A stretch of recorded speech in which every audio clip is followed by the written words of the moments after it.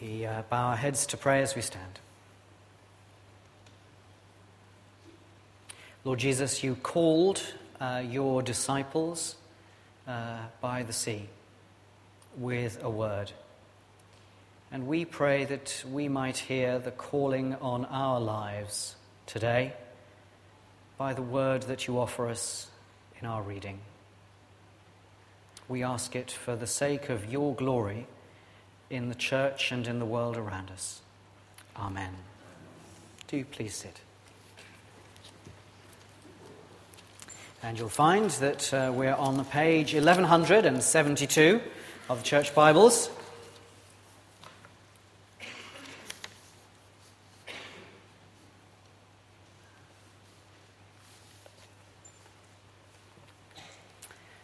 In 2010, Washington State University published the results of some research from their psychology faculty. They'd set up a game involving teams distributing points among themselves.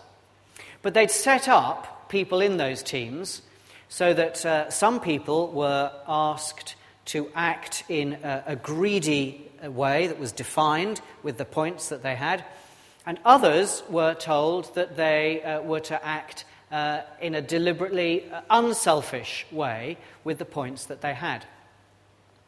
And then the others were interviewed after the assessment to see how they reacted to the experiment in which they'd been part. And what happened was that there was obviously resentment at those who'd been behaving in a greedy way, but there was also resentment at those who had behaved in an unselfish way. They were resented as do-gooders, and the team worked it through, and it looks like what happened was that the people who were behaving unselfishly were resented because they raised the bar for everyone else's behavior. So everyone else felt condemned by the behavior of the do-gooders, and they were resented. That's possibly what is reflected if you look up the word do-gooder in urbandictionary.com, where it will tell you that it is someone who knows what is best for everyone and is forever stuffing it down their throats. In 2011, there was a celebration of the anniversary of the publication of the King James Version Bible. And we were reminded time and time again of the ways in which that translation has entered into the language of everyday conversation and discourse.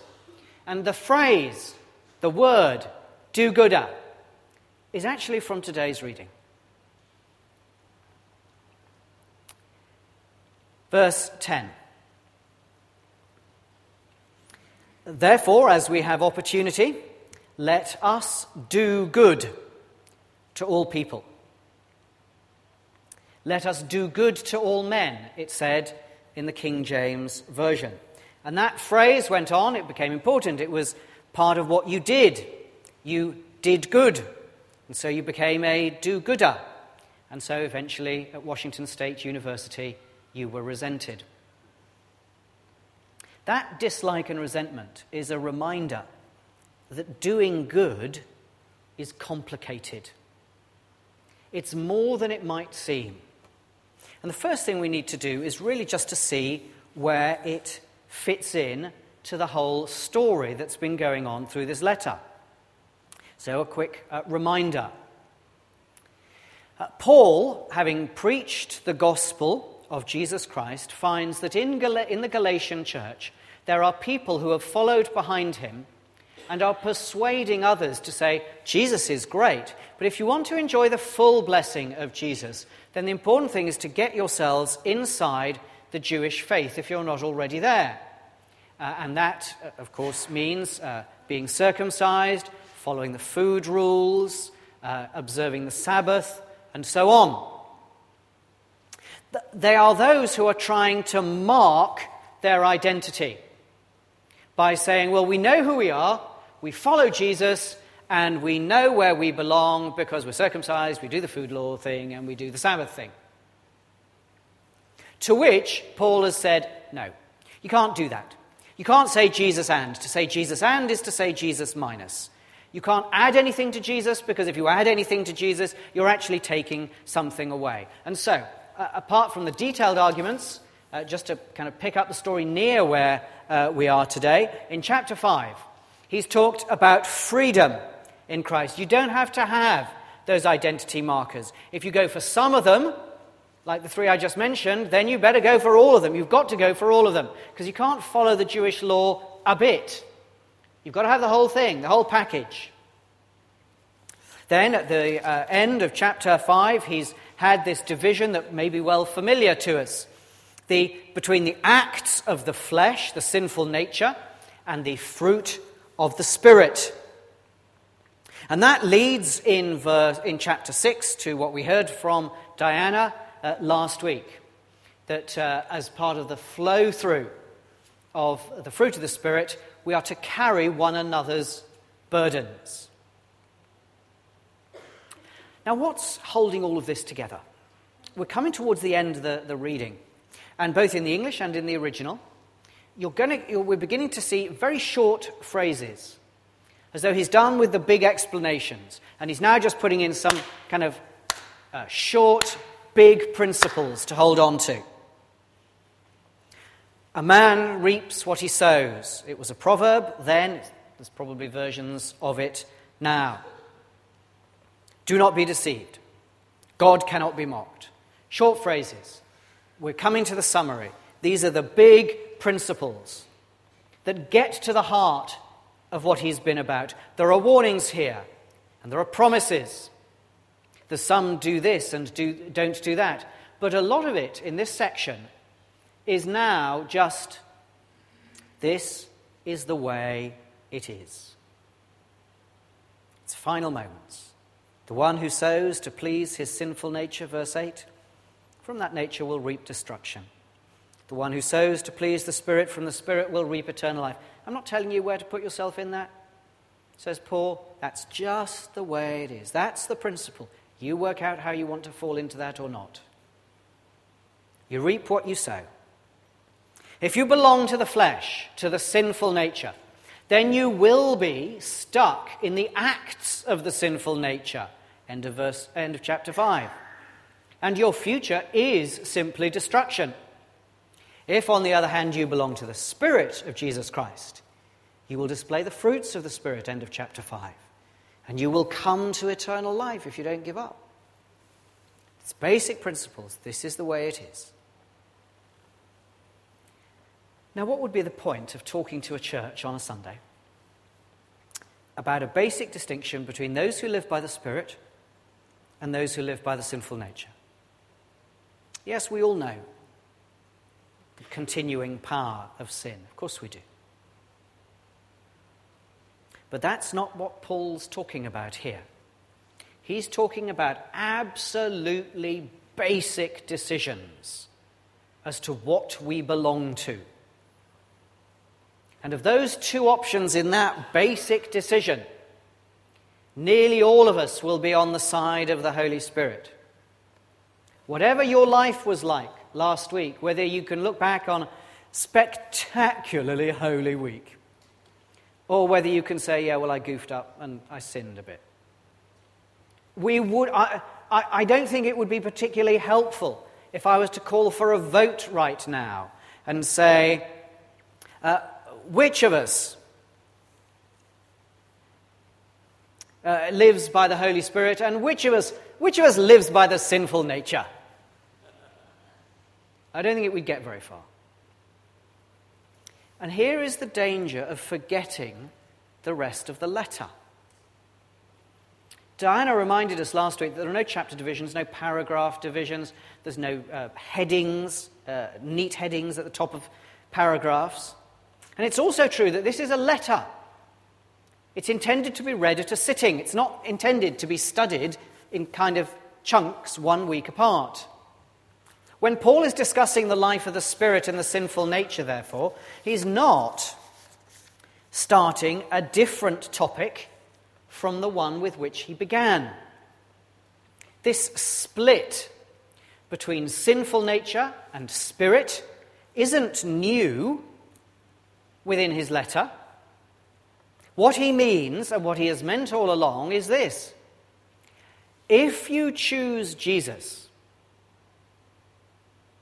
and if you choose to mark your identity, if you choose Jesus and, if you choose to mark your identity in any other way than simply following Jesus, then your marker of identity, and in this case that's circumcision, the food laws, the Sabbath laws, the law of Israel, the markers of identity will be your downfall.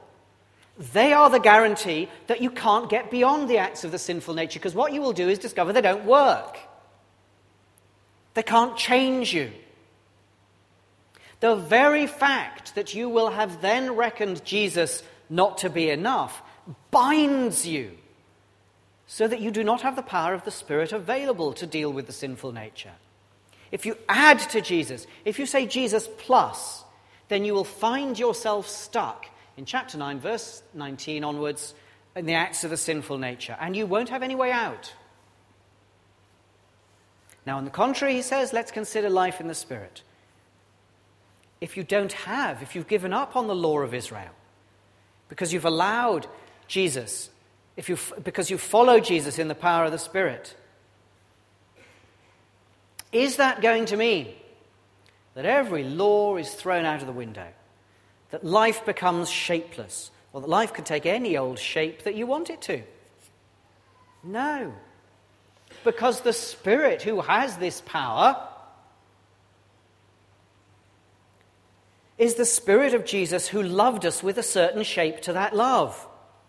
So to be in touch with his Spirit is to have that same shape of love.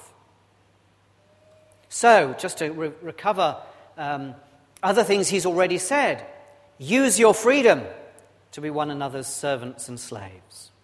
Restore the brother whose sin needs attention, but gently, because you know the power of sin is there for you too. Bear with one another in long-suffering patience, and bear one another's burdens. Look soberly at your own achievement and work, knowing what your real worth is. Now, that's all been covered in what he's already written. This is the shape of the love of Christ as lived out by the Spirit of Christ, the Son of God. And this week, in this passage, he adds one more, although it also covers quite a few of the others too. Do good. Now, of course, that's not the same as be a do-gooder, although it did give rise to the phrase. It does mean, I think, not just an accidental doing good, not a random doing good, like the people in that Washington State University experiment. Doing good along the way, as it were. It's rather a more active do good, plan to do good. And that means we have to take a look at what options there might be. Well, just around us today, we don't have to look very far. There's Besom, creating a bridge between those who have stuff, or experiences, or time, and those who might need those facilities. And isn't it a sad indictment of the churches who are supposed to do good, that we, and let's say we, not they, that we have failed to take up all those opportunities? We've had a certificate through this week. It's always nice to get certificates. We've had a certificate through this week from the Norwich Food Bank. Apparently we have now given enough food to sustain 67 people each for 3 days. That's obviously the unit they use, the 3-day measure. We've given enough to do 67. I suspect we could do a lot more than that. Fourth Sunday, let's work on our food bank. What about doing good with money?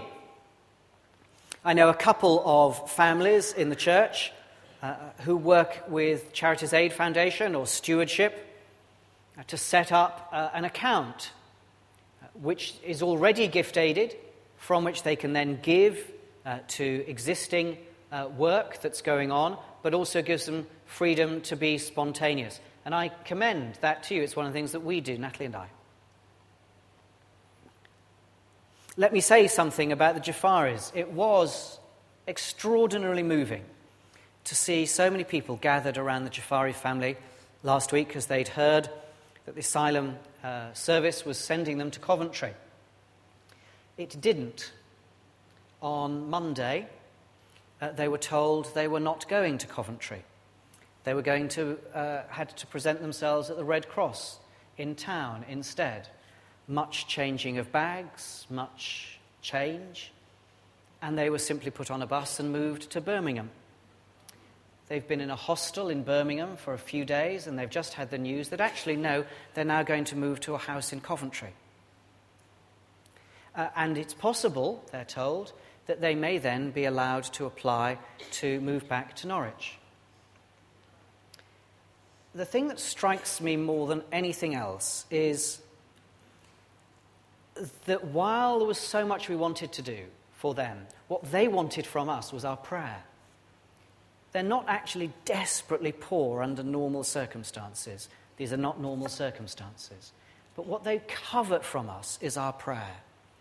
And it faces us with our own sense of helplessness, that so many of the resources that we think we ought to be able to pour in aren't going to make any difference when people are facing the issues of being at the mercy of a great big bureaucracy. What they want is our prayer. Do good. And of course, the greatest good we can do is evangelism. Although, by definition, that is towards those on the outside. And Paul here makes it clear that he's talking about, yes, he is talking about doing good to all people, verse 10, but especially to those who belong to the family of believers. Because he knows how easy it is for a church of, say, 10 people, all to be doing enormous good out there in the world, and actually, the moment they come together, not standing each other. So let's do good, he says, and express the life of the Spirit towards our brothers and sisters. It's not taking on some charity work, it's doing good here. And it is extraordinary. Margaret Cuffley in the office recently worked through the list of ministries that we have. Some of them are to make services happen, some of them are out there, but all of them in some way are a service of others. And she reckoned that she could identify 87 different ministries that operate through our church. That's fantastic. It's huge. It's great. We make an enormous difference because of the power of the Holy Spirit. But of course, in any gathering of resources, what we will find is that some are doing a great deal and many are not doing much. Let me observe one part of this journey in this letter that I want to draw to your attention, because for me it's the most powerful. It's the most powerful in changing who we are and our behavior. If you look at the acts of the flesh and the fruit of the Spirit in chapter 5, verses 19 onwards, where would the drive of that set, those two options take us? To the acts of the sinful nature, boo, or to the fruit of the Spirit, hooray. But it's interesting that the English language lacks precise translations for what Paul means in patience, kindness, goodness, in the middle of that fruit. And that matters because for us, we can hear the fruit of the Spirit to be about the development of character in patience and kindness and goodness. But the Greek doesn't have any way of just saying patience, kindness, and goodness. They're not internal character issues. Each one of them is something to do with others. So patience is putting up with someone who tries your patience. Kindness is doing kind things for, not just being kind, really kind inside. Goodness is doing good things for others. It's not, then, the journey in this letter from discovering God's love, hooray, to loving God. You might think it would be, but it's always the case in the Bible that the journey goes from discovering God's love to loving one another. Yes, to love God, but loving God by loving one another. In active doing of acts of love and patience, kindness and goodness. So if you got to chapter 5 and you thought, oh no, I'm not one of those acts of sinful nature people, I'm one of those fruit of the Spirit people, and I look forward to the development inside me of patience and kindness and goodness. Great, that was good to get that far. But it's not fundamentally about your character development in some way that's separated from doing the stuff. Do good. Take active steps to do good. Beware, as Diana said last week, the complaint, well, I've already got my time committed. Yes, it may be that you do. I know a number that this half term have been up to see or down to see elderly relatives.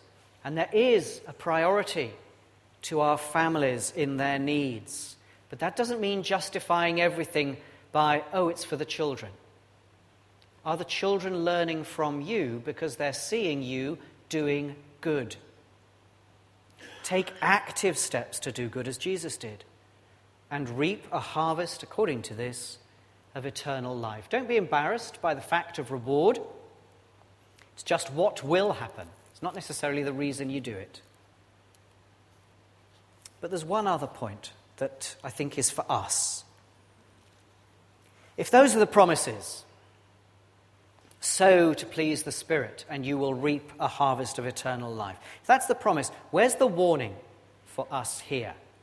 Paul was concerned with those who were adding to Jesus keeping the Jewish law.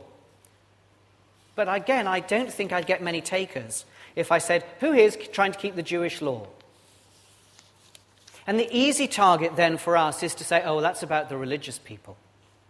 That's about the people we know who go to church but have never turned to follow Christ. It's for them out there. And I never really like going for easy targets. I think it's our job when we come to Scripture to say, where is God addressing us? The point about these people is that following Jesus wasn't enough. They needed to mark their identity in some other way. And they reached for what was to hand, the Torah, the law of Israel. We may reach for an identity marker in being an evangelical church. We're not like all those other churches around us. Oh dear me, no. We're right. We've got the Bible nailed. Well, I don't want anyone to give up on the Bible. I want us to be people of good news from the Bible, which is what evangelicals should mean. How I want that. But it will always be a danger for a church with a certain kind of name to it, that we depend upon the name to do our work for us. If we rest back and say, we're all right, we're evangelical, that's when we're in danger. Because all the dynamic, the bad dynamic of this letter will overtake us. We will rely on that instead of on serving one another. We'll rely on that instead of restoring one another when we sin. We'll rely on that instead of bearing one another's burdens. We'll rely on that, ironically, on being evangelical rather than doing evangelism and conveying the good news to our friends and neighbors. We'll rely on that. on the doing good that is possible to be marked only as an evangelical church, instead of the doing good that this is talking about. It's good to be evangelical if that means a commitment to Jesus and his news and the shape of his extraordinary love for us. It's bad if it's being so big E evangelical that we forget what it was about in the first place. So do good. Do good. Especially if you're ever tempted to rely on something about your church other than following Jesus. Do good. Let's pray.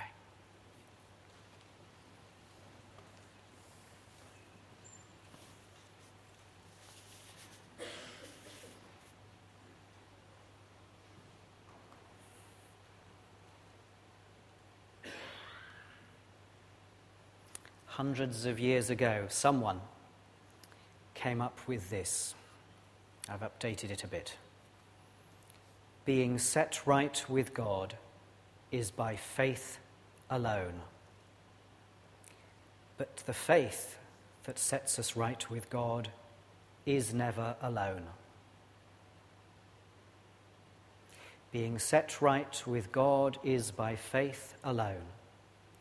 But the faith that sets us right with God is never alone.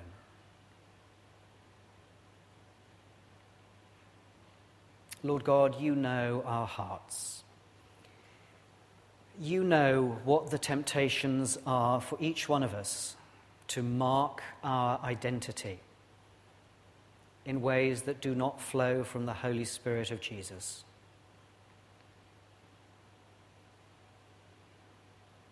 You know the times when we're part of the problem instead of part of the solution. The times we speak when we should be silent. The times we're silent when we should speak. You know the times when we're apathetic, when we could have done good. We do not want the name of being do-gooders. We don't even want the name of being evangelical if it doesn't result in good in this world. Make us what your Holy Spirit means by good, that we might echo the character of Jesus in his church and in his world, that he may be glorified forever. Amen.